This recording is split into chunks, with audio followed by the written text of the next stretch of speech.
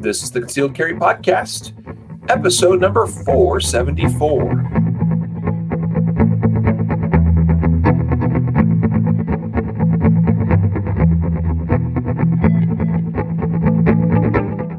And welcome to the Concealed Carry Podcast, part of the ConcealedCarry.com network. I am your host, Riley Bowman, and I'm joined today by our producer and master of all things podcast related, except for a few things, I guess. Pretty much everything, man. No, it's cool, man. Matthew Marister, in case you didn't recognize the voice. I told you guys got a double dose, unfortunately, of me, so I know you're probably looking for Riley or for Jacob or some high-profile guest, but you got me, man. Double trouble all in one day. So, guys, today's episode is going to be a great one. Today's topic is required shooting skills for concealed carriers. All right. I'm excited to talk about this because Matthew and I were hashing this out a little bit before we began recording or before we started even the live broadcast. And we have different perspectives, that is for sure. And of course, the topic that we're really addressing today can be fairly broad if we, so choose. And there's a lot of different ways we can come at it. And it would be even more broad if we said something like required skills for concealed carriers and not required shooting skills for concealed carriers. And maybe we'll talk or tackle some other skills in a future episode, of a similar theme, if you will, but just less specific to the technical shooting part of the equation. But today's episode, before we get too deep into it, you should know, is sponsored by Guardian Nation. GuardianNation.com is the place to learn more. And what do you get with Guardian Nation? Well, first of all, the thing I'm most excited about is that you get access to a vast library of information and content in our members-only content library, which, by the way, is going through some good and exciting changes, and there'll be some more really great stuff coming in the relatively near future. So just know about that, all right?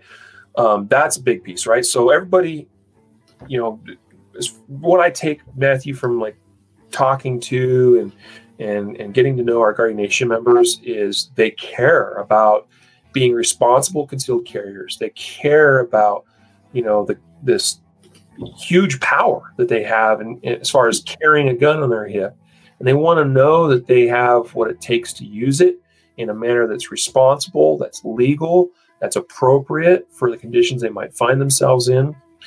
The shooting aspect is a huge piece, but it's still just a piece of a much bigger pie. And we know that the technical shooting skills in a chaotic, high stress, defensive, encounter, you need to be able to perform, instantly, on demand, and under pressure, right? With little preparation, moments leading up to that. So,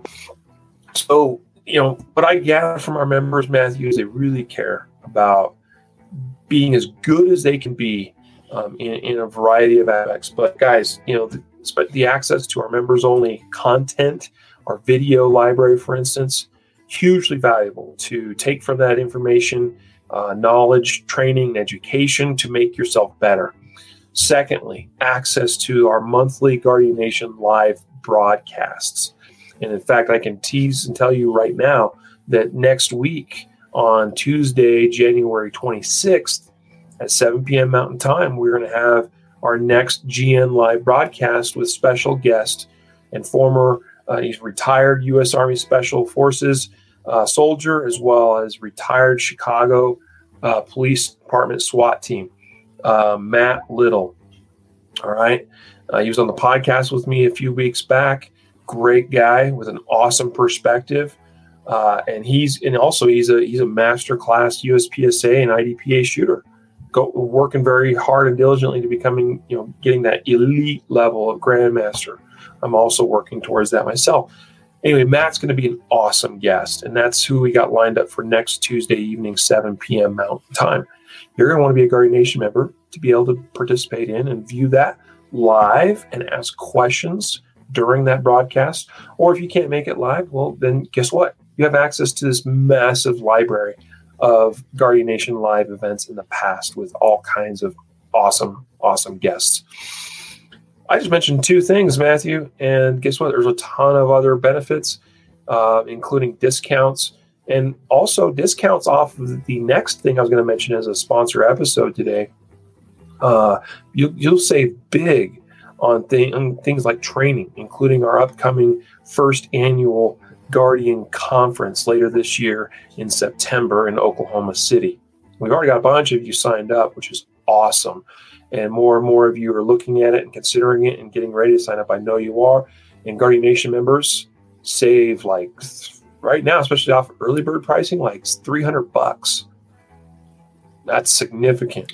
All right. So guys, consider becoming a Guardian Nation member today. If you want to take a little trial run at it for 14 days, go to concealedcarry.com/14day. And that's 14DAY. Okay, concealedcarry.com/14DAY will get you a 14-day free trial. You can check out Guardian Nation and see what it's all about. And again, I mentioned our Guardian Conference coming up in September of this year, our first annual event. This is something we plan on doing annually going forward. We anticipate it'll be a huge success. Everything's coming together and looking awesome. Guys, it is in Oklahoma City. It's actually the northeast side of Oklahoma City. September, was it 16, 17, 18, I think is the date, or thereabouts. And you're going to have the opportunity to train over a course of 3 days from instructors like Larry Vickers, Matt Little, Spencer Keepers, Brian Eastridge, Chuck Haggard, Haney Mahmood, myself, Matthew will be there. There's going to be a bunch of awesome stuff going on, great courses. There's more instructors. I don't have time to mention everybody. And there may even still be a few more that we add to the list. You guys are going to want to make sure you're there for this special event. 3 days of awesome training, all kinds of training from medical to legal to shooting. All right. Go to guardianconference.com to learn more and get signed up today. Take advantage of our early bird pricing that's available right now. Ghost Tactical on YouTube says he'll be there. Dude, we'd love to have you. Nice. It'd be awesome. All right.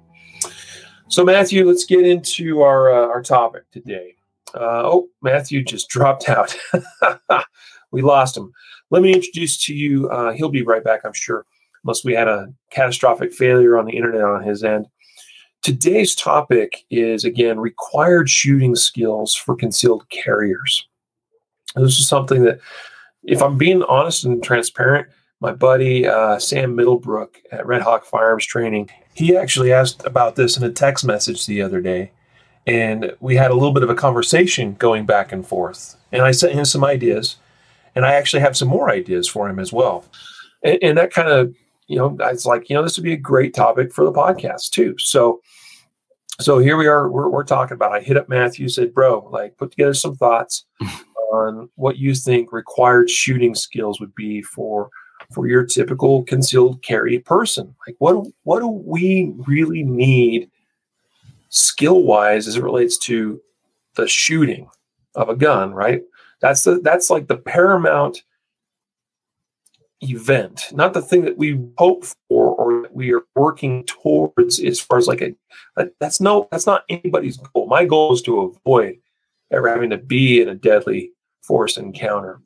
But at the same time, it's that kind of the old adage of, hope for the best, plan for the worst, right? Mm-hmm. So I hope that never happens. But I also recognize in today's world, crap happens to good people, sometimes in decent places, meaning, we Matthew, we've covered justified save stories for years now.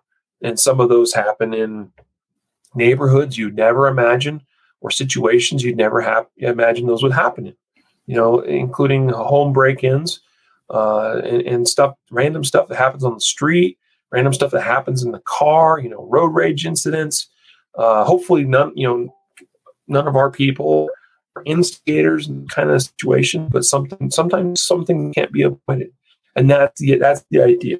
For the things that I cannot avoid and that I can't find another way out of, that I can't de-escalate using verbal judo and my other communication skills and so forth, it comes down to that moment that I've got to put hand on gun, put it on target, and put rounds on that target.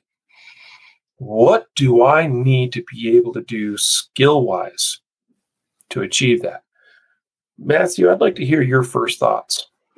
Yeah, so let me preface this. So when you gave me the task to come up with some ideas, of course my mind is going, Riley's going to have this pretty much laid out, right? Like all these skills, these pistol shooting skills. I don't want to say the fundamentals, because we get like kind of into the doctrine of shooting, right? But my mind kind of like gradually expanded outside of like the technical skills, I guess. But right before we came on, you kind of, said, hey, this is the focus that I'd like to focus on. And I still have some other ideas, but like overall, to answer your question, I guess it would be correct to say, we need at the very basic level, right? If we're going to use the firearm to defend ourselves, not in every situation are we going to need these skills, but in a vast majority of situations, we're going to need to be able to get the gun on target quickly and put successive rounds on the target accurately. And we can determine how accurate it needs to be, right? There's obviously, we talk about, self-defense shooting is a balance of speed and precision. So I think when we go through these skills, we're trying to focus on basically what are the skills that I need to be able to, in the majority of self-defense contexts, what are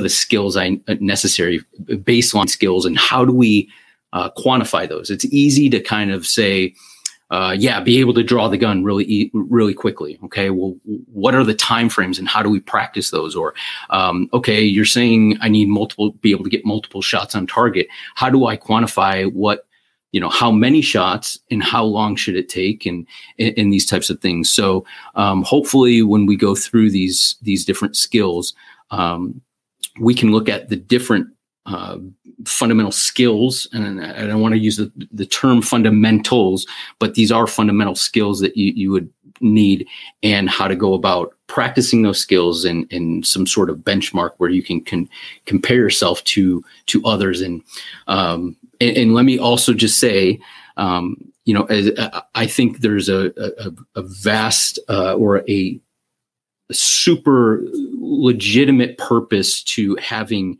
benchmarks, right? But let's not get into the idea that if we establish or if we reach a certain number, right, that somehow I'm going to win every gunfight, or I've attained a certain level and therefore I don't need to practice anymore, or I'm good enough. Because I think once we get in the mindset of I'm good enough, we're actually hindering our performance and hindering getting better. There's a whole host. We're going to, Riley, you want to keep it very narrowly focused. And I think that's good, because I'll probably extend this off on tangents all night. So we'll keep it narrowly focused, but these aren't all the skills, right? These would be considered, I guess, the essential skills. Yeah. Dude, you're spot on. And I appreciate you clarifying some contextual things for our conversation today. Well, let me set some of my own context, Matthew. So before we kicked off the show today, I mentioned to you, obviously it's a made up scenario, and it's a very probably overly simplified scenario. And I basically asked you the question, like, Matthew, imagine that you just stepped out, outside your door, like you went out on the sidewalk in front of your house or whatever, right? And all of a sudden, out of the blue, unexpected, and no understanding as to why, because this kind of thing happens too. Things that are unexplained and sudden and seemingly completely random happen all the time to people. But you step outside there, and all of a sudden, you just see this man who screams at you, profanely, and starts rushing at you while he's holding a weapon, or maybe he starts drawing a gun, or whatever the context is.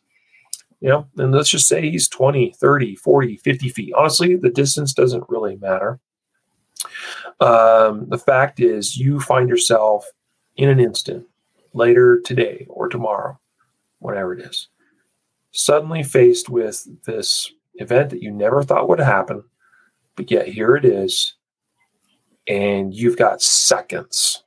We're talking 2, 3, 4, maybe 5 seconds tops to recognize, make the decision that, it's going down, grab gun, put on target, put rounds on target. Okay. That's kind of the way I set it up with you as we were conversing. And like, to me, that scenario, again, probably overly simplified, but there's probably situations like that, that do occur, similar to that.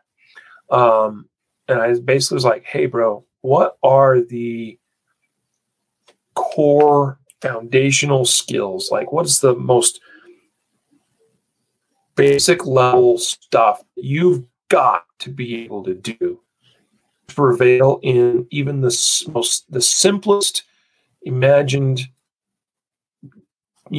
self-defense situation? That's basically what that is. In fact, you want to make it real simple. Let's make it real simple. Let's just say you have a guy at 30 feet, 10 yards, maybe it's 21 feet. I don't know. I don't care. Again, the distance isn't that critical. You've got a man standing there, makes threats to you, begins drawing a gun. And let's just throw out all excess variables and say, let's just say he's standing there getting ready to deliver rounds in your direction. And you're going to do the same. Okay? You have a limited amount of time. Get your gun on target and press the trigger. And there's no guarantee he won't hit you, right? He might not. You might be able to get rounds on target before he gets rounds on target. And that doesn't, keep in mind, that doesn't mean that you shoot first. That just means that you might get rounds on him before he gets rounds on you, meaning it's entirely possible that a round or two misses you. Okay. At the same time, maybe your skill is not what it should be.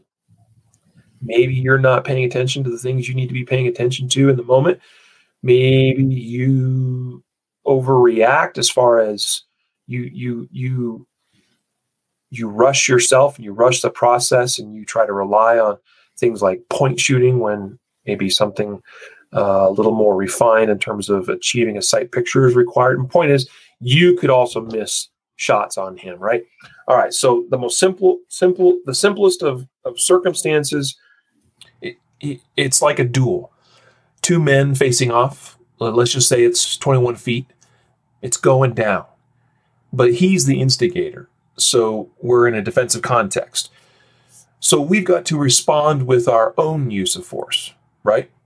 What is required to get good hits on a human threat in a context like that? Like, I don't know, I'm going to throw it at you. Obviously have an idea where my mind is at, because we had some conversation before this, but yeah, I want to hear from you. Like, what do you think is absolutely essential for you to expect to prevail in a situation like that? Yeah. So I think what you kind of hit on was, at first, we need to be able to visualize the threat before we can even start coming up with a plan, right? So we visualize the threat, and part of that visualization involves presenting the firearm. Like you said, like, sure, there are instances where we're probably point shooting might win the day, but a skill that we need to be able to have even if we don't need it in one situation, but is crucial is the ability to not only pick up the information of the threat, but include our sights or our firearm in that equation, so we can properly target the threat. Whether that's, understanding the distance that you are and kind of knowing I need to use my sights at this distance or at this precision level versus I'm in close, but it's very visual. We have to start with the visual, I think, before we start to formulate what we're going to do, even getting the gun out at that point. Yeah. I mean, okay, so you're not wrong in this at all. Obviously we have to, this is sort of like touching on the whole OODA loop thing, as far as you got to observe, right? Like you can't make decisions about something you're not aware is taking place or occurring. So you obviously have to be able to recognize the threat, see that threat, understand what's taking place. That's part of that orient process, right? And you're able to start considering options. Okay, decide this or that or this sort of thing. So like, what is the solution for the current situation I find myself in? So you're absolutely correct about that, and that's important. I'm thinking even more basic in terms of the problem, like the solving the shooting problem itself. Like, what is the shooting problem? Well, the shooting problem is, again, let's be specific. So let's just say it's the 7 yards, 21 feet. It's a very common distance that people use, and a lot of drills that are based off of that, and people shoot at that distance at the range all the time. 7 yards, you want to put rounds in high center mass, right? Ideally right in the heart area, in the heart region. What are you using for a target? You could be using a USPSA A-zone, 6 inches wide by 11 inches tall.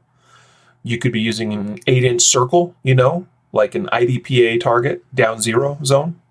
You could be using something a little bit more precise than that, a 3x5 card, the black part of a NRA B8 target, which is a 5.5-inch diameter circle, your 9-ring on a B8 target.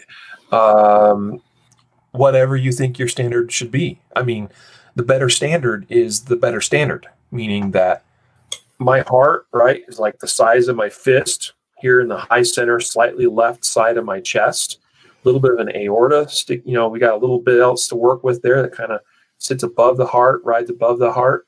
Honestly, Dave Spalding's approach of using a 3x5 card turned vertically is pretty representational of what we want to be able to hit if we're going to get good hits on a heart-sized target at a distance like that. I don't really care. You decide what you think your standard needs to be.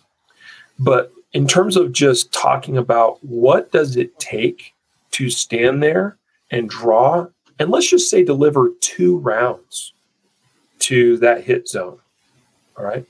So in other words, the standard is drawing our gun, getting it on target, and putting 2 rounds precisely where I want them. What did that take? You asking me? Skills. Yeah, man. Turn it back to you. This is a discussion, bro. Yeah. So what does it take to deliver 2 accurately placed rounds? You need to be able to grip the gun effectively to manage the inevitable recoil that's going to happen. And you have to be able to, if you want to shoot quickly, you need to understand how the trigger works and how to cycle the trigger and take in the visual information of your sight. So when that sight picture or however you're sighting, whatever sight system you're using, is an appropriate position on the threat, that your trigger's prepped and ready to go and you're firing off another shot, be able to manage that recoil and kind of take in the stimulus or the visual stimulus that's going on, so you can assess what's going on, whether your hits are effective or whether you're missing. So I think it starts with grip is huge, because if you can't grip the gun and kind of aim it in the right spot, even if whether you're using sights or not. If you can't grip it and control it as it goes through the cycle of operations, then you're pretty much you're doomed, because you won't be able to fire quick follow-up shots that are accurate. Yeah. There's a lot of verbiage to say the following: grip the gun, hold it on target while you press the trigger without moving it. Mm-hmm. Like that's, in going back to what has now become a relatively well-known or famous video from Rob Latham on the Funker Tactical channel. And Tim Herron and I even kind of alluded or touched on this last week in what I did with him. Rob's point in that video was that until you can grip the gun firmly, or at least hold it in place, right, and press the trigger without moving the gun significantly, off target, then nothing else matters. That's why the title of that video is Aiming is Useless. Aiming is useless when you can't do that, when you can't grip, when you can't hold the gun on target while you press the trigger, right? Because, and this is why people get so frustrated when they're trying to learn how to shoot, right? They see their sights on target and they press the trigger and the round doesn't go where they were looking. And they're like, what's up with that? And what am I doing wrong? We could get into the nitty gritty of what specifically is occurring, like what's moving, what's causing it to move. There's a lot of different opinions and philosophies and doctrines about what that might be. But what I appreciate about a shooter and an instructor like Rob Latham is he boils everything down to its most basic nature. And basically, if you're in his class, he'll ask questions like this all the time, where it's like, so where were you aiming? Oh, up here. But where'd your round go? Down there. How did it end up there? Why did it go there? I anticipated. I clenched or flinched. You're thinking through your head like all these different things it could be. You're thinking of that stupid pie chart that has all the different diagnosis things all the way around it. You're thinking about all that, and it's like, no, like you moved the gun there. You moved it off target when you pressed the trigger. Now we can dig in and try to figure out why you moved, but really the biggest thing that most shooters struggle with is just holding the gun still, relatively, right? We all have a little bit of wobble, right? But it's just holding the gun still and pressing the trigger. Like that's the biggest issue shooters have. And until you master that basic concept, nothing else matters. We could talk about, in other words, putting in the context of this imaginary gunfight we talked about a moment ago, 7 yards, two guys opposing each other, simple, straightforward situation. If you can't hold the gun still while you press the trigger as you're aiming that onto the chest of your adversary, then it doesn't matter. It doesn't even matter if you take a sidestep on your draw. It doesn't matter if you try to do this while moving, because you're trying to incorporate moving because you recognize at 7 yards, that's a little close for comfort. I'm going to try to increase distance or make myself a little more difficult target to hit. It doesn't matter if you're trying to use cover. It doesn't matter if you're in a vehicle. Like nothing else matters, because if you continue messing up the process of firing the shot, then you're just giving your opponent more opportunities and more time until they solve the problem for themselves and hurt and get you. See what I'm getting at? So like nothing else matters than me being able to put rounds as early as I can in the gunfight, exactly where I want them, which is on my, the middle, the center of mass of my opposing threat. That's all that matters. And there's a really basic process to doing that, which is what we just talked about, right? Yes, I know there's all this other stuff, and we're going to talk about some more of what those essential shooting skills are. In fact, this is the point where I hand it off to you, Matthew, and You're welcome to add to or take away from what I just talked about. But I'd also like to hear from you, like what else you think would be relevant for, like, this is the episode we're talking about required shooting skills for concealed carriers. Yeah. So I guess if I were to take, let's say we're talking to a student, I had, half an hour to talk to them and say, hey, these are the essential skills. I'd probably go and say, once you can grip the gun appropriately, you can point it where you want, pick up your sights, however you do it, squeeze the trigger, keep the rounds relative. And I think accuracy and how much you do of this is relative to the context of the situation, of course, right? How accurate you have to be in all this. But once you have an understanding and you can do that consistently, I think that we have to look at, you can put multiple shots on a single target quickly. What about potential of multiple targets, target transition, because it may not necessarily be, transition doesn't necessarily need to be a transition from a target to another separate target. It could be transitioning as that target is moving, right? That threat is moving, or as you're moving. So if we work on transitions, it's kind of, I think it helps us in two ways. One, transition from a target to another separate target, but also be able to track targets and move the gun through space and still have a relationship of where the target is. So I would say working on some sort of transition would be definitely beneficial. Yeah. So you're just going down that road of, like, what else comes, I mean, you're sort of putting ourselves in the position of what are some of the real life gunfights that we have seen. This is stuff we've seen captured on camera, surveillance video, stories people have told, whatever, right?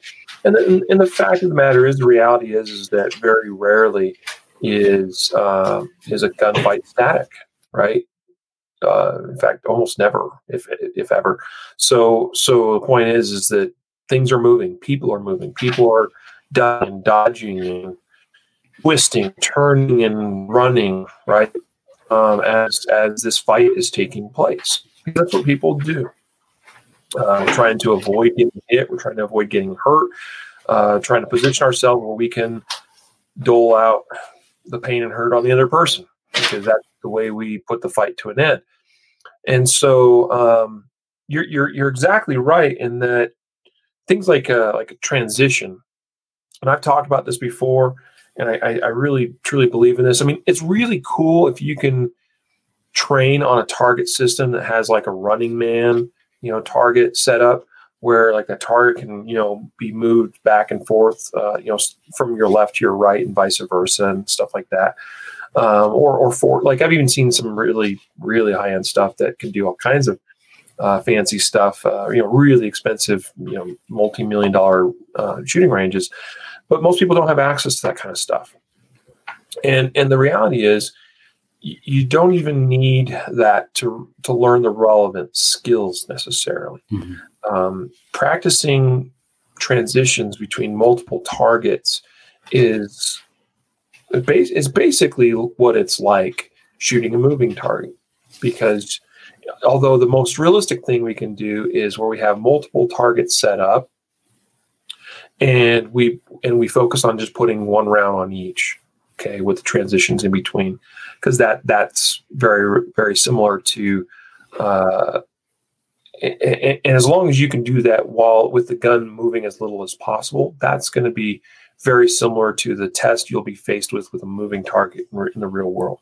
Meaning that you're tracking, you see your sights on target, you press trigger, and you're moving on to the next target, and you're repeating that process again.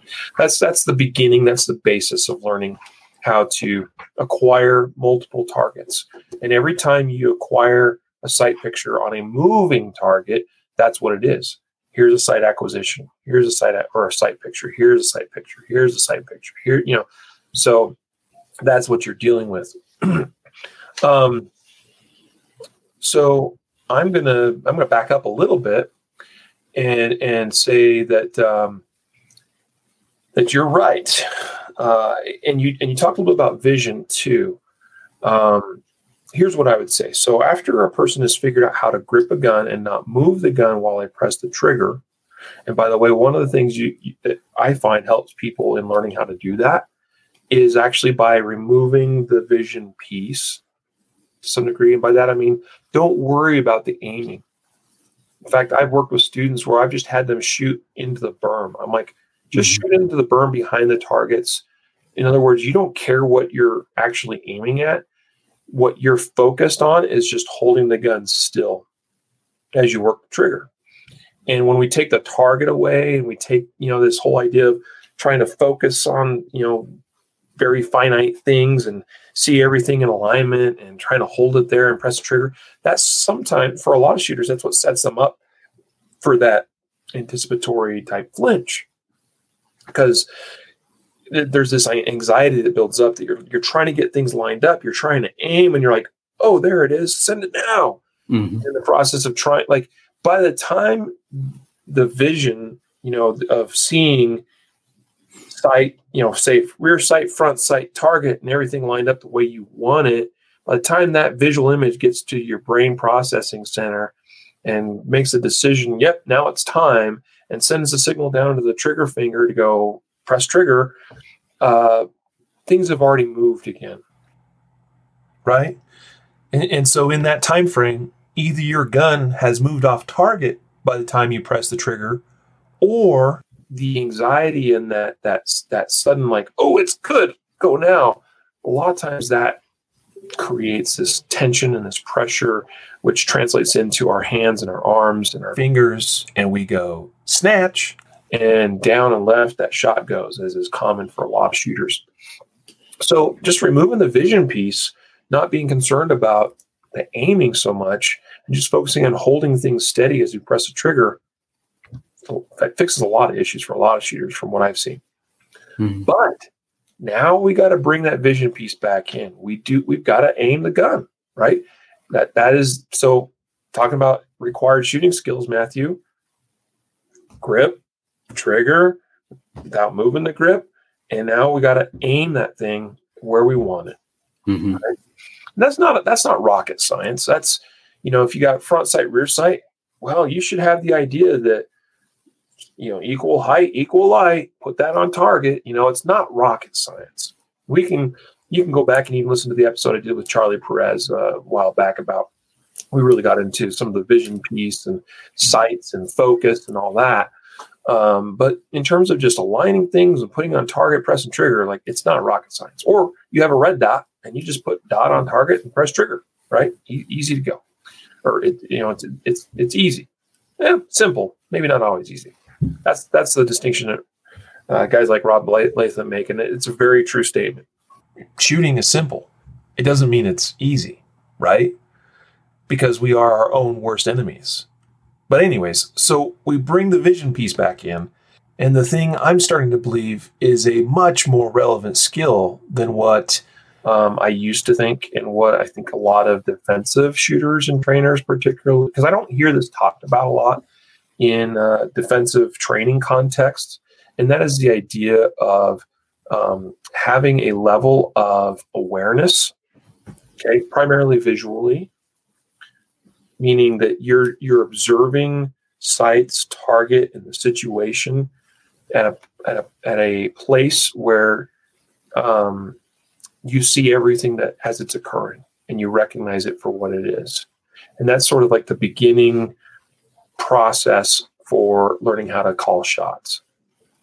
Now, we can debate this because you could totally be like, Riley, you're getting way off, you're off the rails here. Why are we talking about shot calling with something like, a more entry level concealed carry, student shooter? Isn't that an advanced skill? And I would say it kind of is, because we do need some things to happen with some level of automaticity, right? Like we can't be thinking so much about what I'm doing with my grip and what I'm doing with my trigger finger, and what am I doing with the sights. And we can't be really thinking about that,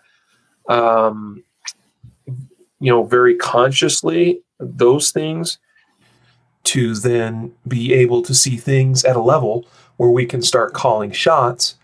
But we need there to be some subconscious competence to the performance of grab gun, hold steady, press trigger. But my goal is to get shooters to this level of visual awareness in calling shots much earlier in their development as a shooter, because it's super critical, I think, to like the end goal is threat, and I need to put rounds on that target, that threat target. Everything is just theory unless I get some kind of feedback loop that tells me exactly that what I'm doing is working. Mm-hmm. Right? Because otherwise it's just theory. If you are putting sights on target and you see them there and you push the trigger and you're like, well, I think the bullet went there, I saw my sights here and I pressed the trigger and I'm pretty sure that's where my round should have gone. But yet we still find shooters that are surprised by the results. Both good and bad. They're like, oh, wow, that's better than I thought. I thought it was all over the place. And you have other shooters that are like, I thought my aiming was on point. I thought everything was good. And look at my group. It's all over the place. Right? So it's all just theory until you have certainty where your rounds are actually impacting. And the way you develop that knowledge of where your rounds are going is by that instantaneous visual feedback through your sighting system that says, this is where it was at the precise moment that I pressed the trigger and it went bang. Yeah. And you there, that takes a little bit of work. No, and I think you said, well, maybe it's too, much of a higher skill level. I don't like, I can see the argument for, saying that, but I think it's fundamental, the fact that, in a self-defense, remember, we're talking about a self-defense context. You're not going to have a steel plate that rings. You're not going to see a hole, right? Mm-hmm. You're not going to have blood squirting out and say, oh, that was a center mass hit. There's so much visual stimulus that you're taking in auditory that you're not going to be able to say, okay, well, I need to adjust and shoot 2 inches to the right because that was over here. I think being able to call your shots on the range in an understanding of how your sights look compared to where the round impacts then allows you to, if you need to use your firearm in a self-defense context, right? And you're not getting that an instantaneous, black spot on the guy's white shirt or what it might be. How are you getting feedback? Well, you're looking and seeing, are my shots having any sort of effect on this person? How do you do that? Well, are they starting to stop their attack? Are they starting to recoil in pain, cover up certain parts of their body? And so I think being able to have some context, right, or being able to have some understanding of how do my sights look when I'm not being attacked, and where do the rounds go when I'm squeezing the trigger this way? I'm shooting this quickly. Where are they going?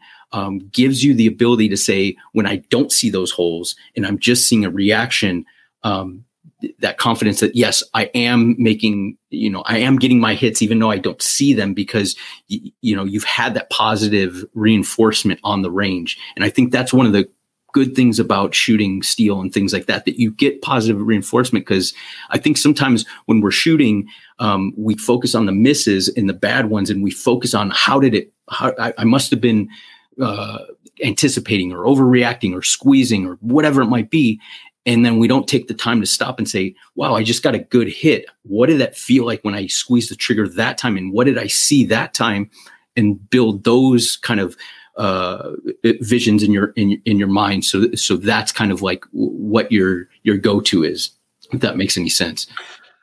Yeah, I mean, we do have to be careful with steel targets because they can create laziness, right? Right. But I get what you're saying, and I would say that at one time I was definitely where you're at, what you're describing to me. But I would say that the change in training mindset that's occurred within me is that I get the thrill, if you will, from instant feedback when I know I am that I'm calling shots. Like, in other words, and by that, what I mean is when I know I'm seeing everything that I need to see that's relevant to the operation and the shooting of the gun, that tells me that my rounds are going where I intend them to go. Like in that instant, regardless if I got a ping on steel or saw a hole on paper, in that precise moment, I go, yes, it is such an awesome feeling when you first experience that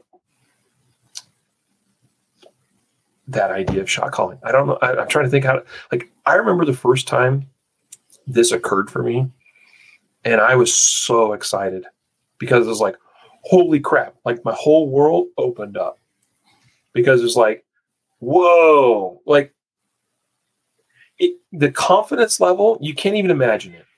Confidence level goes from like level 0 to 100, just like that, because you're like, because again, everything up to that point was theory.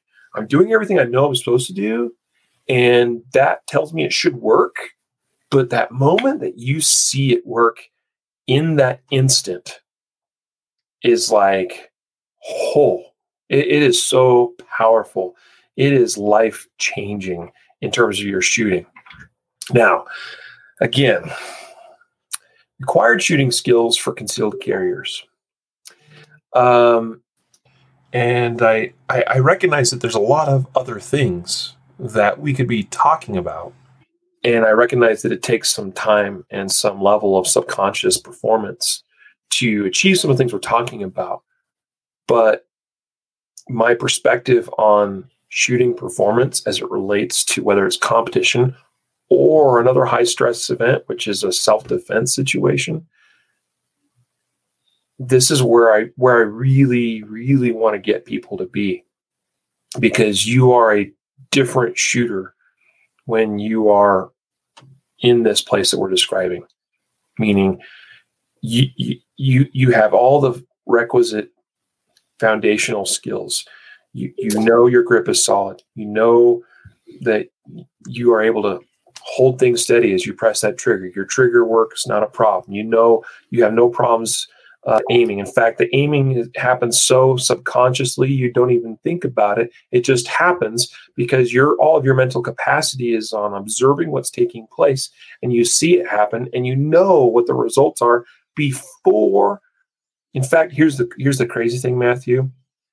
You actually, if you're calling your shots, you actually know when it's a good shot before that round actually hits the paper, right? Because there's some amount of time between bullet being ignited and thrust down the barrel and exiting that barrel and actually impacting the target. The greater we increase that distance, the more obvious that difference in time is. But even if it's a couple of milliseconds, like I saw it happen in that instant, and I didn't even have to look at the paper. I knew in that moment it was good. And that is a huge, huge game changer in your shooting performance. If that's the level that you're at, everything else becomes almost easy in a way. I shouldn't say that, but it kind of does. Let me play the devil's advocate for 1 second here. All right. So what if I'm listening and I'm saying, all right, well, I watch a lot of videos of shootings and stuff, and the people that I see in the videos, they're not very well trained. They probably haven't had much training. They look like they're just whipping a gun out and pointing it and, shooting rounds, and they're able to save themselves. So, isn't that good enough? Don't I just need to be able to point shoot, get a couple rounds off, better have like a 45 or something because it only takes one shot, and you know what I'm saying? So that's my, so what would you say to those people? Yeah. Not those people, right? I'm not saying it that way. I'm just saying people. No, you're right, because we do have to recognize that there are people that get lucky every day in defending themselves. And that's how I would describe it. Well, maybe some people don't believe in luck. let's just say that the shooting probably didn't require a lot, and they did just enough to prevail that day. Right? That is true. That sometimes happens. Sometimes all it takes is a random round fired. It could be in the direction of the bad guy, but it doesn't actually hit him. Like it could go into the ground for all I know. But that's enough to deter that bad guy. Right? It's essentially a warning shot that succeeds in stopping the fight. I'm not advocating for warning shots. I'm just saying that there are definitely fights that the presence of the gun being drawn out of the holster, and they see it and go, "Oh crap! I didn't sign up for this today. We're good. See you later. Have a nice day." Right? So yeah, there's this huge spectrum of potentially deadly force encounters that exists, all the way from the most basic encounter where the most the simplest sign of force or resistance is all it takes to get that bad guy to go, I don't want this fight today, all the way up to the hardened criminal that is intent on hurting you or getting whatever it is that his end goal is. And no matter what you do, he's not like it will require death for him to cease his actions. So there's that huge spectrum, and all throughout that you have civilian encounters where the most crappy but basic shooting skills is all it's necessary to stop the fight that day.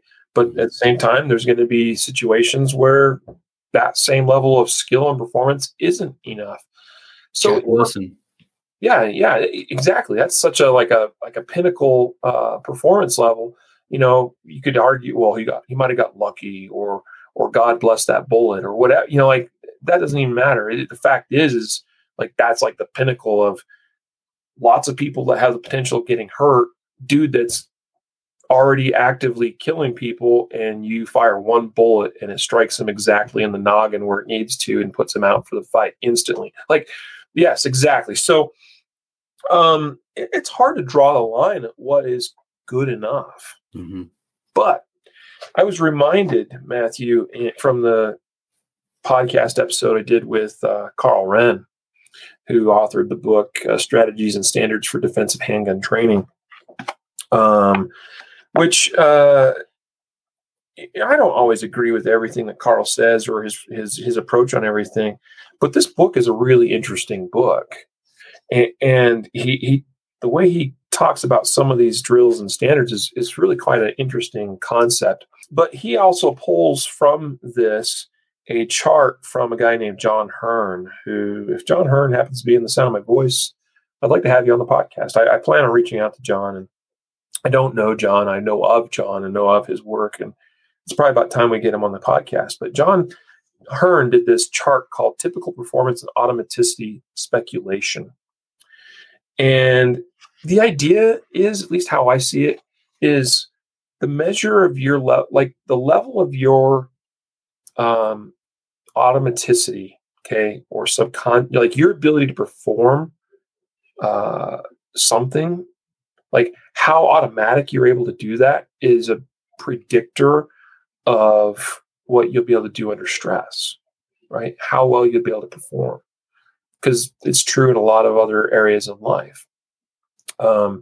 Your ability to be a good driver, a good defensive driver, one that's able to avoid things, like we could predict that based on, we could analyze your driving performance and how subconsciously competent you are in your driving skill, and predict Matthew is probably going to be able to avoid, this little girl running out into the street as he's coming down the street, because he'll see her, recognize her, and instantly apply the things he needs to do to stop or avoid her. Because the point is if you are not able to shoot at a level where, or if you are still shooting at a level where you have to think about all these little things, grip, my trigger, how I'm holding my upper body or my arms or my stance, or, like if you have to think about all these things, then that would be a pretty good indicator that you would struggle a little more during a stressful situation, right? So anyway, back to this chart. It's a really interesting chart because it, and again, it's called typical performance and automaticity speculation.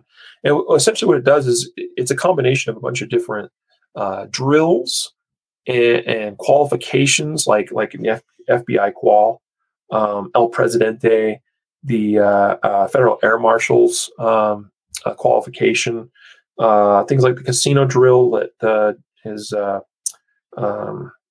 pretty popular. Tom Gibbons over at Rangemaster came up with that.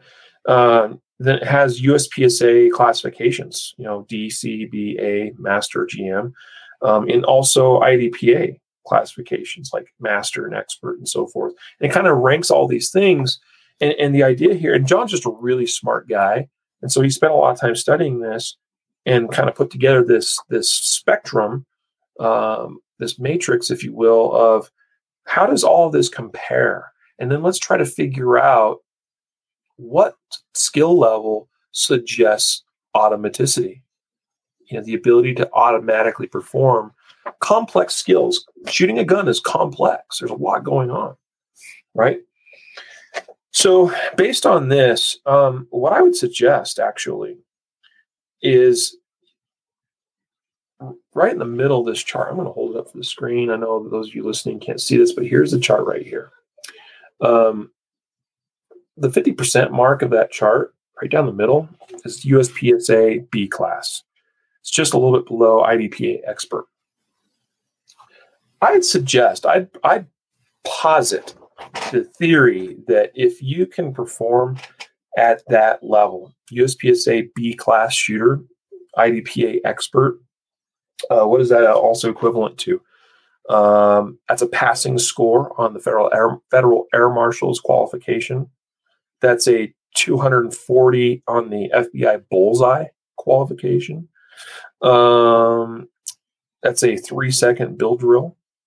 That's about a 7.5 second fast test. Okay. Some of you guys might not be familiar with everything I just mentioned there, but I'd say that according to this, it suggests that you are performing at some level. You have some automaticity in terms of your level of performance. Okay. So why is that relevant?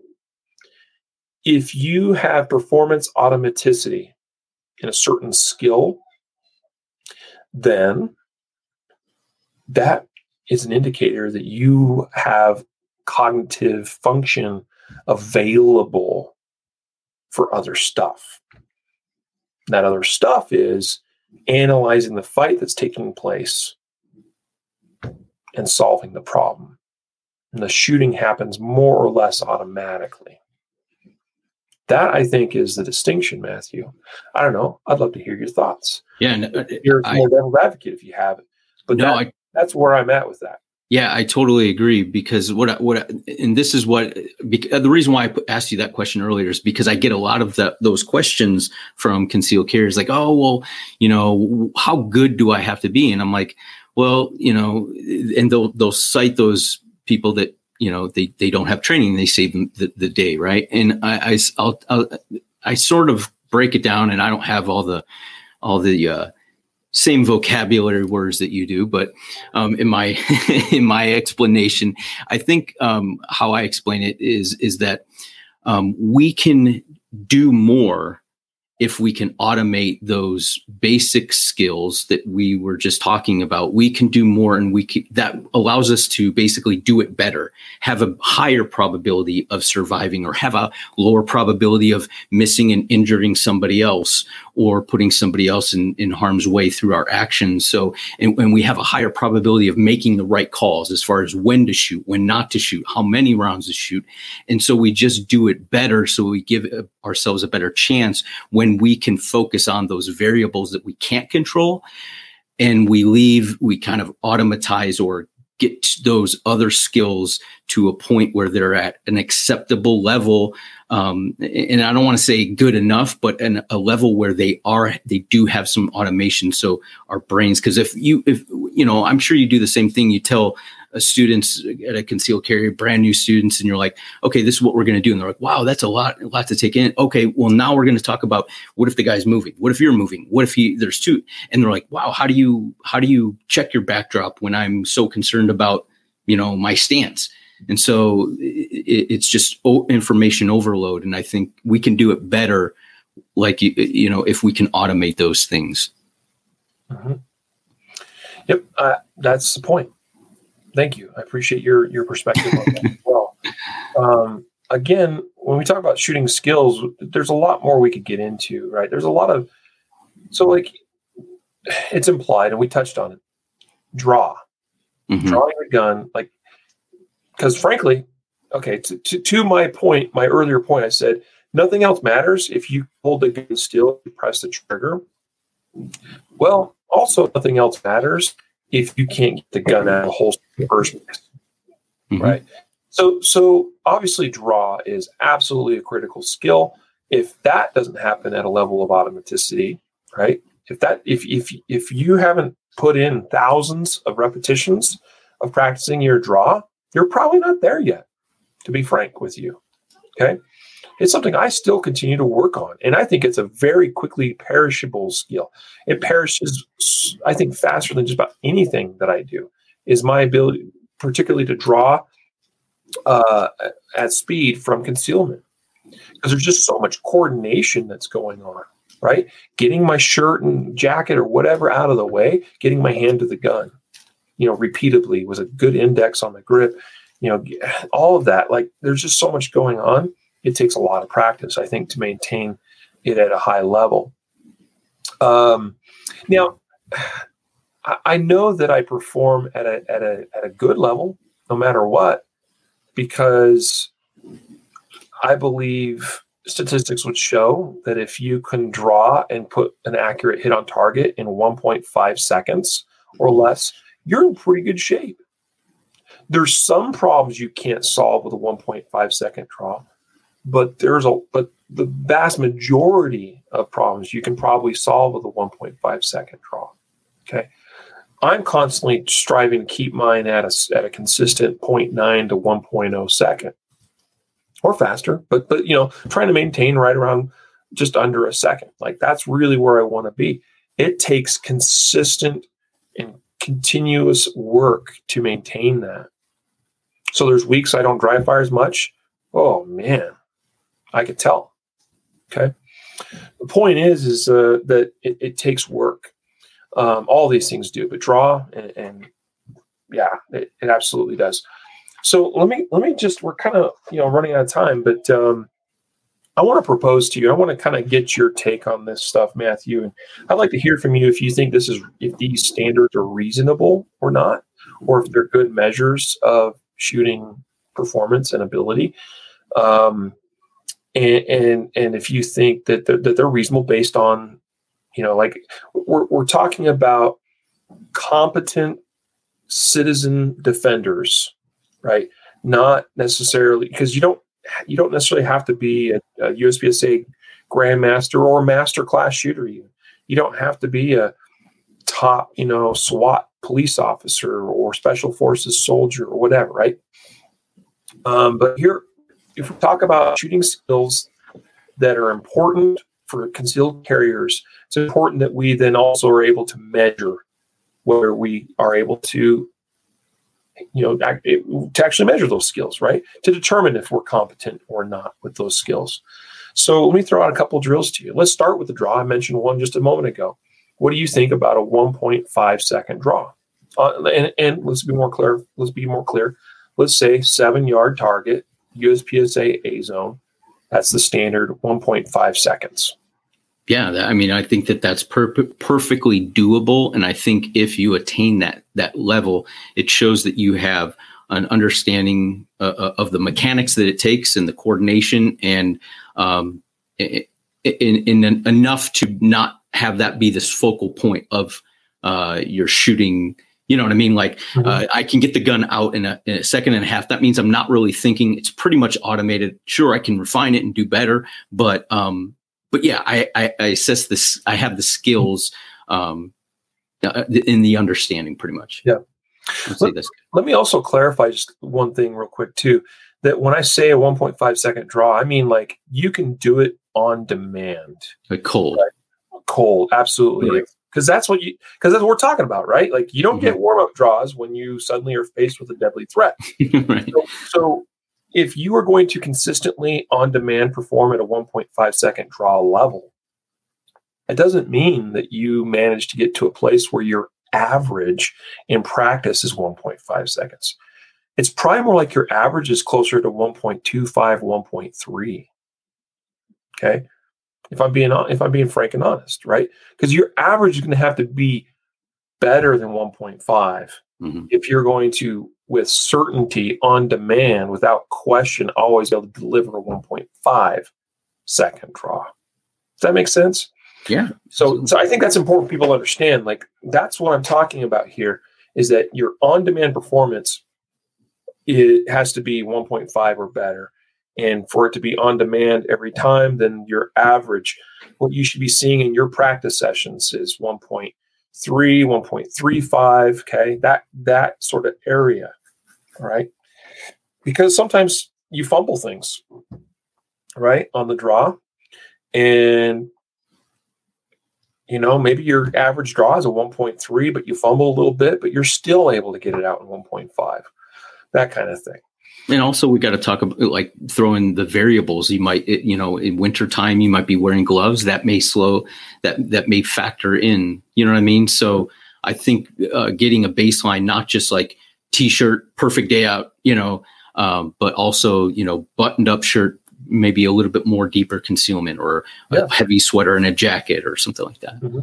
Yep. And keep in mind that all these standards I'm going to run through real quick are I'm implying from concealment, or really like these should be your standards from whatever way or method you typically carry.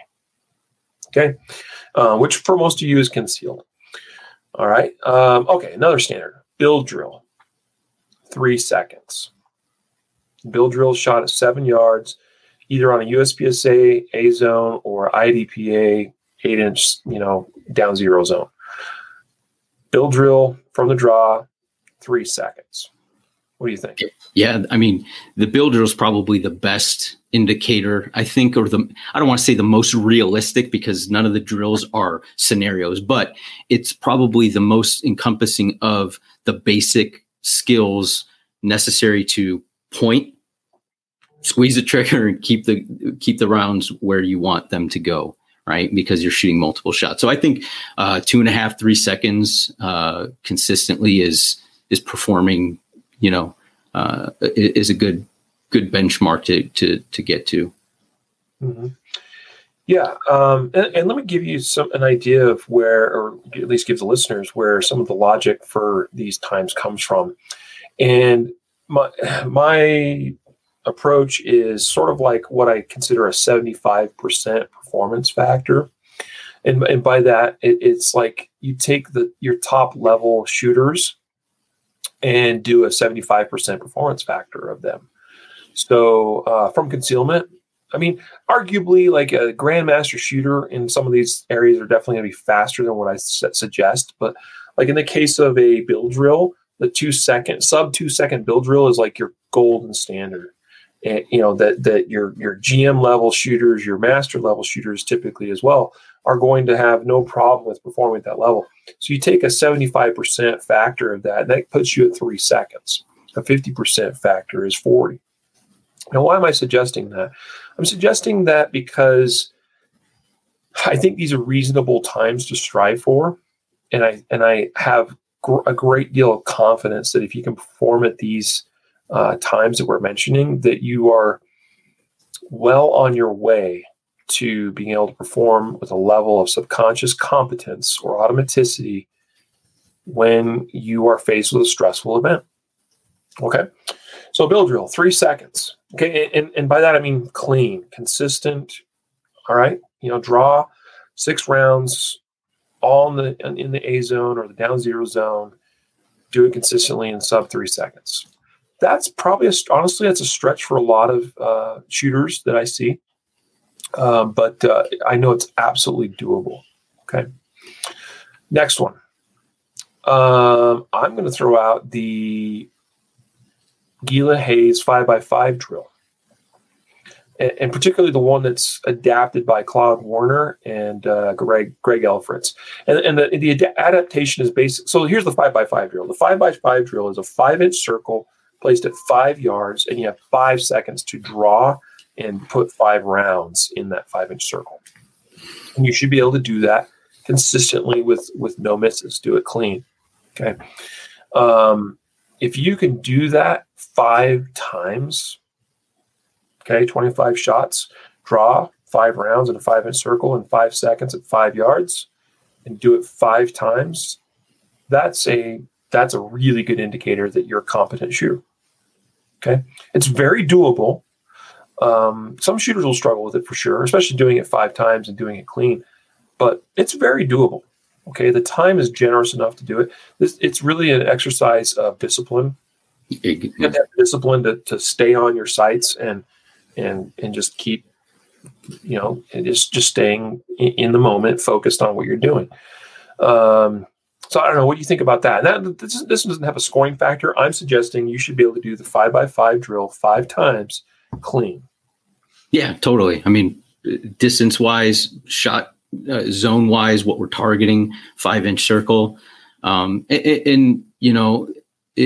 I think that, and again, I just want to preface or qualify that none of these drills are scenarios. So, you know what I mean? Like, these are working on specific skills. And I think that if you do them all, or if you work on all of these, you're amassing the skills and getting to a point where you can understand, hey, maybe I'm good at the bill drill, but I really stink at the 5x5, or vice versa.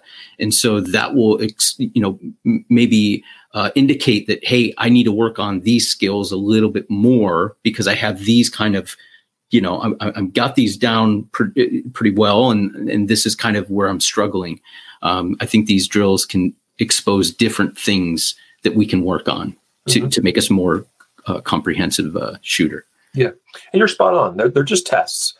What did I say? I said that these are suggested drills that we can use to measure our level of shooting competence. Yep. And that's all it is. Okay. But based on these standards, and pretty well proven standards, we can have reasonable confidence, a reasonable level of confidence that if you can achieve these levels that we're suggesting, then you're generally well prepared to perform in a sticky situation. Here's another one. The test drill, or the 10-10-10 drill is another name for it. This is the drill that was developed, I believe, by Ken Hackathorn and also adapted, or, well, I don't know. I know that they both kind of give credit for each other, Ken Hackathorn and Larry Vickers. And what it is 10 yards on a NRA B8 target. So it's a scored target. You have an X ring, a 10 ring, a 9 ring, and an 8 ring. And I think in Larry Vickers' case, if you hit outside the 8 ring, that's Bill Blowers. I think Larry Vickers really wants you to get everything at least in the black. I know Bill Blowers counts anything outside the 8 ring. That's a fail. Like, you're done. Like, sorry, bro. Like, it's, but anyway, so 10-10-10 drill, 10 shots, 10 seconds on an NRA B8 and score it. And you should be able to shoot a 90 or better. Okay. Excellent is considered 95 or better. I really like to see 95 or better for my shooters, but I would consider you generally competent if you can consistently score a 90 or higher on the test. And I recommend actually doing this from the holster, which is technically referred to as the advanced test, because traditionally the test is shot from like a low ready. But you should, you have plenty of time, 10 seconds part time, 10 yards, relatively generous target. Okay. I mean, you can drop 5 rounds into the 8 ring and still get a 90. Okay. So that's the test. What do you think about that one in the scoring standard? Yeah, good scoring standard, and I think similar to the 5x5, it's really like tests your discipline and your ability to like control what you're doing. I think But you know what I mean? Because we kind of push ourselves and we're like, oh, and you'll see people like shoot the whole thing in like 6 seconds. And you're like, dude, you had like almost another 50% of your time. So it really is understanding your skills and your ability, I think, to a certain point. Understanding yourself. I don't want to get too like... Yeah. It's another test of discipline for sure, because there is that tendency, particularly after you get to about your 4th or 5th shot, you see almost everybody does it, where they pick up that pace a little more. And some of that's understandable, because as you see, like, as you're going through it, you're like, that was good. And like, you kind of get this rhythm, and you're just like, well, if that was good, I can probably do the next one a little bit faster. And you just kind of keep picking up speed. For me, I've actually spent the last couple times I did the test, I actually did everything I could to try to get between 9 and 10 seconds, which is really hard, because for one, you feel like you're going slow, but at the same time, you don't want to blow the part time, because I consider if you blow the part time, it's a fail. Like, you're done. Okay. That's just the way I approach it. And forcing myself to try to nail that 9 to 10 second window is a really great challenge in discipline, and just really staying with it and focused on the base fundamentals. Again, I hate using that word sometimes, but of shooting skill. And so that's a really, really good one. I mean, it obviously feels better when, like, well, if I can score a 98 or 99 or 100 and do it in 5.5 seconds, that feels even better than doing it in 9.5 seconds. That's true. And there's no harm in, like, continuing to push the speed envelope side of that, as long as you're consistently passing the test. But it also can be beneficial to try to not go fast as well, is I guess kind of what I'm trying to say. One thing that I think the test is really good at showing people, Matthew, is how it goes back to that very basic thing we talked about in the beginning, is how good their grip and ability to hold steady as they press the trigger is. Because if you have a flinch issue with the test, it will manifest itself absolutely. And running a student on a drill like the test will tell me a lot about the kind of shooter they are. I mean, obviously by observing them, but as far as what are they doing with their hands and their trigger, like looking at it from that level. But even looking at hits on target, it's like it is very diagnosable a lot of times. So that's a favorite of mine. Now, here's another one, the FBI qual with a score of 90 or better. Okay. That's very doable, because the target is quite generous. All right. Any opinions on that, Matthew? No, I can't. I can't add anything. It's a good, well-rounded, course of fire. All the different distances, from like 3 or 5 all the way back to 25 yards. There's time components, there's draws, there's reloads, et cetera, et cetera. And a little bit of change of, positional shooting at the end. From 25, you shoot standing, you shoot kneeling. This is the new FBI qual I'm referring to. That's the one that scores out of 100 points. Every shot worth 2 points, 50 rounds. You can drop 5 of those, 2 points apiece, still scores 90.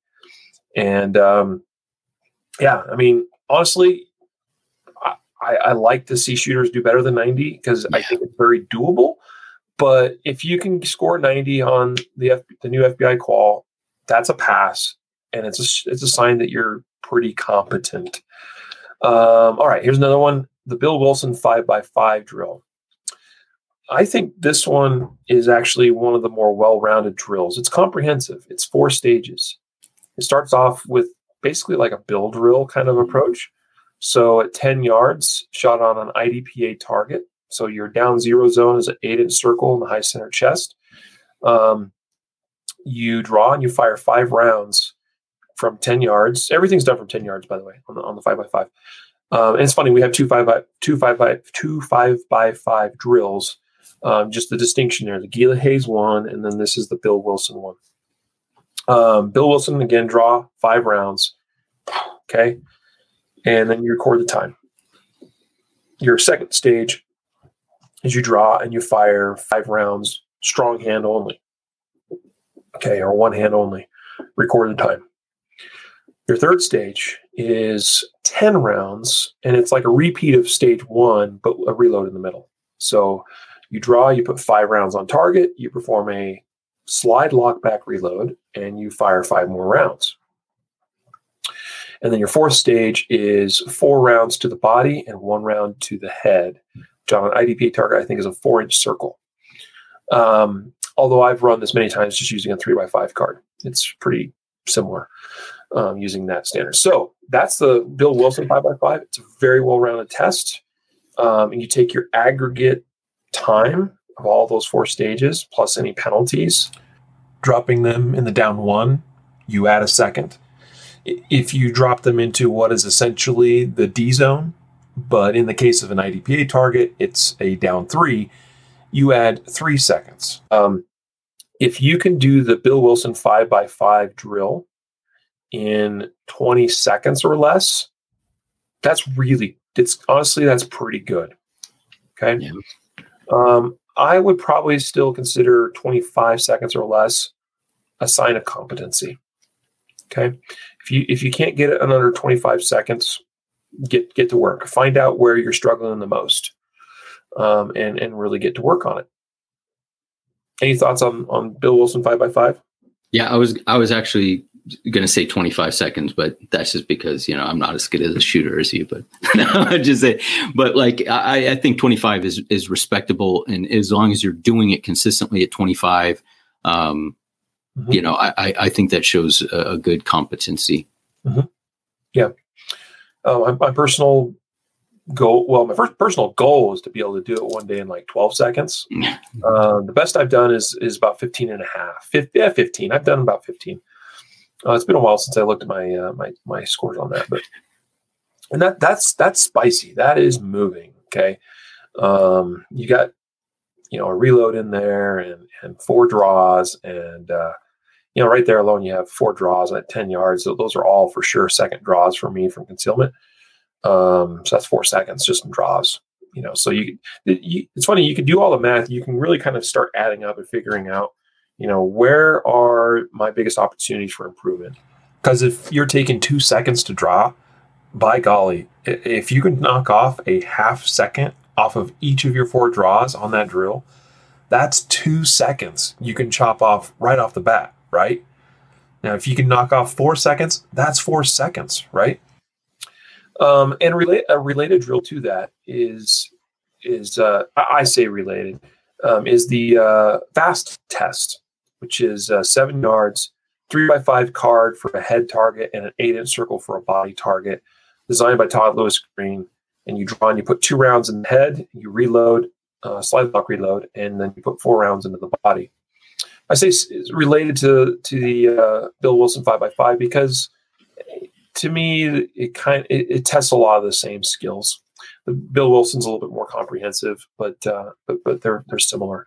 But the gold standard with the fast test is being able to do the whole thing in 5 seconds or less, which is very challenging. The standard I want to see shooters be able to do the fast test at is about 7.5 seconds, which I think is very doable. If you do the math, you can take a second and a half to draw to your first shot. Okay. And you can take a half second split even between the first shot and the second shot in the head. And you're going to be sitting right at 2 seconds. Even if you took 2 seconds to reload, you'd be at 4 seconds, and you still have 3.5 seconds to fire 4 more shots into a pretty generous target. It's very doable. So, but if you can do it in 7.5 or less, you're a pretty competent shooter. Yeah, I would agree. 7.5. I think if I recall, he has like a standards where he ranks it out. I can't remember the exact, but I think we're right around 7.5 seconds is like the above average or something. Can't remember. Maybe I should look at it. Yeah, that's actually a good question. It's been a while since I looked at that part, but while I'm considering that, I want to throw out one wild card drill. It's a newer drill, which is why it's not as well established as some of these others we've mentioned. But it's a very good drill. And I've got to give my man props, and that is Scott Jedlinski with his black belt standards. And now let me explain what those are really quick. You start at 3 yards, and you put 3 rounds into the body of a USPSA target. 3 rounds into the body, and then you put 2 rounds into the head, okay, at 3 yards. You go back to 7 yards, and it's a one-shot draw. 7 yards, put 1 round in the body. Stay at 7 yards and shoot a bill drill, okay, 6 rounds. And then you go back to 25 yards, and you draw and fire 1 shot from 25. The goal is shooters want to achieve is black belt standard, which is the 3 and 2, which is the first one at 3 yards. You want to be sub 2 seconds. 1 shot draw, sub second. Bill drill, sub 2 seconds. And 25-yard 1 shot draw, sub 1.5. It's a very challenging standard. There's still only a handful of guys that have done this one in the history, in current history. I think 8 or 9. But what I was going to say is, if you look at, Scott has a chart on his website. So black belt is the standards I just mentioned. Then he lists a brown, a purple, and a blue belt. And so what I would say is, if you look at his blue belt standards, he has bill drill there listed at 3 seconds and a 7-yard 1 shot at 1.5. Well, that seems to be pretty well in line with what I've been suggesting for a lot of this. If you can achieve the blue belt standard of Scott Jedlinski's black belt standards test, so 3 seconds at the 3 and 2 at 3 yards, that's the 3 to the body, 2 to the head. 1.5 1 shot draw at 7 yards, 3 second bill drill, and a 2.25 second 25-yard 1 shot. Then I would use that as a standard to say you're a competent shooter. Absolutely. So we're probably well over time, but I don't know, Matthew. I've enjoyed this conversation with you. Although maybe it's been more one-sided. I don't know. No. But I hope this gives our listeners and viewers some food for thought as far as like where do you want to be performance-wise, right? Like, what are required shooting skills for concealed carriers, and how do we measure those shooting skills, our level of competence with those skills, in a reasonable fashion that kind of is that basis of I'm doing pretty well, or I've got a lot of work to do. I mean, obviously, always getting better and a little bit faster and a little bit more accurate is always a good thing. And I don't want you to take the standards that I mentioned in the last 10 minutes as get to that level and call it quits and say you're done, because I think that would be a terrible attitude to have about it. But I think that you can probably maybe start focusing on some other things once you know you can achieve these standards we've talked about in today's episode, meaning that maybe you can start branching out a little more into hand-to-hand combatives, Brazilian Jiu-Jitsu, Krav Maga, maybe taking some other additional courses in other disciplines, maybe even classes in self-defense law and things of that nature, right? So my point is if you're going to carry a gun, you need to be competent in the use of that gun. And the standards I've proposed today, I think, are a pretty good judge or measure of what might be considered competent or not. All right. And it's not that we get to that level and say, cool, I'm USPSA B class, I'm done, I'm out, But I think you keep pushing, okay, and try to get a little bit better. But again, I think it opens up the door to go, okay, I can focus a little less on the gun, and there's these other skills, these other things I need to work on, and I'm going to dedicate a little more time to those things now as well. Yep. Personal assessment. It helps for personal assessment. Just figure out where you are, where your benchmark is, and try to get better over time. Yeah. Absolutely. And to that point, it doesn't make any sense to, if you're not actually measuring this stuff and tracking it, recording it some way, somehow, then it's kind of pointless. All right. So like I've got a notebook that has a bunch of notes in it, but I also have some things that I've stored in my Range Tech Bluetooth Shot timer app, because you can save drills and scores and things in the Range Tech Shot Timer app. I'm working to try to get everything moved over to more of an electronic database of performance. And I'll admit, I haven't always tracked things super precisely, but I always have with certain things, I always have a pretty good sense of where I'm at, even if I haven't always recorded it accurately. But I can do better, and I am doing better with a lot of that. And some of that's because it's so easy to save things with the Shot Timer app. So anyway, we got to wrap it up. Matthew, you're like, oh man, gotta get to bed. I'm not that old, man, but any last words, brother? No, great info. I hope, or I know a lot of people got a lot out of what you're talking about. So great episode. Yeah, I appreciate comments like what Dale says here on Facebook. Good stuff. I've got a lot of work to do. Dale, I'm glad you recognize that. And I will say this much: you can absolutely do it. Put in the time, put in the work, and you will see improvement. So get after it, buddy. Yeah, guys, don't forget, we have our 2021 Guardian Conference this year in September in Oklahoma City. Come train with us for 3 days. Take our courses and from our visiting instructors. Again, Larry Vickers and Matt Little and Spencer Keepers and Chuck Haggard and Sam Middlebrook's going to be there instructing too. Those of you that are familiar with Sam, he's a guest on our last month's Guardian Nation live broadcast, all that. So guys, come train with us. Okay, go sign up at guardianconference.com, and you're going to save big on that as well as a bunch of other stuff if you are a member of Guardian Nation. Guardiannation.com is where you go for that. So with that, I'm going to let you all go. Okay, take care. Have a great rest of your week and great weekend. And until next time, a reminder to train right, train often, and train safe so you can fight hard, fight fast, and fight true. Take care.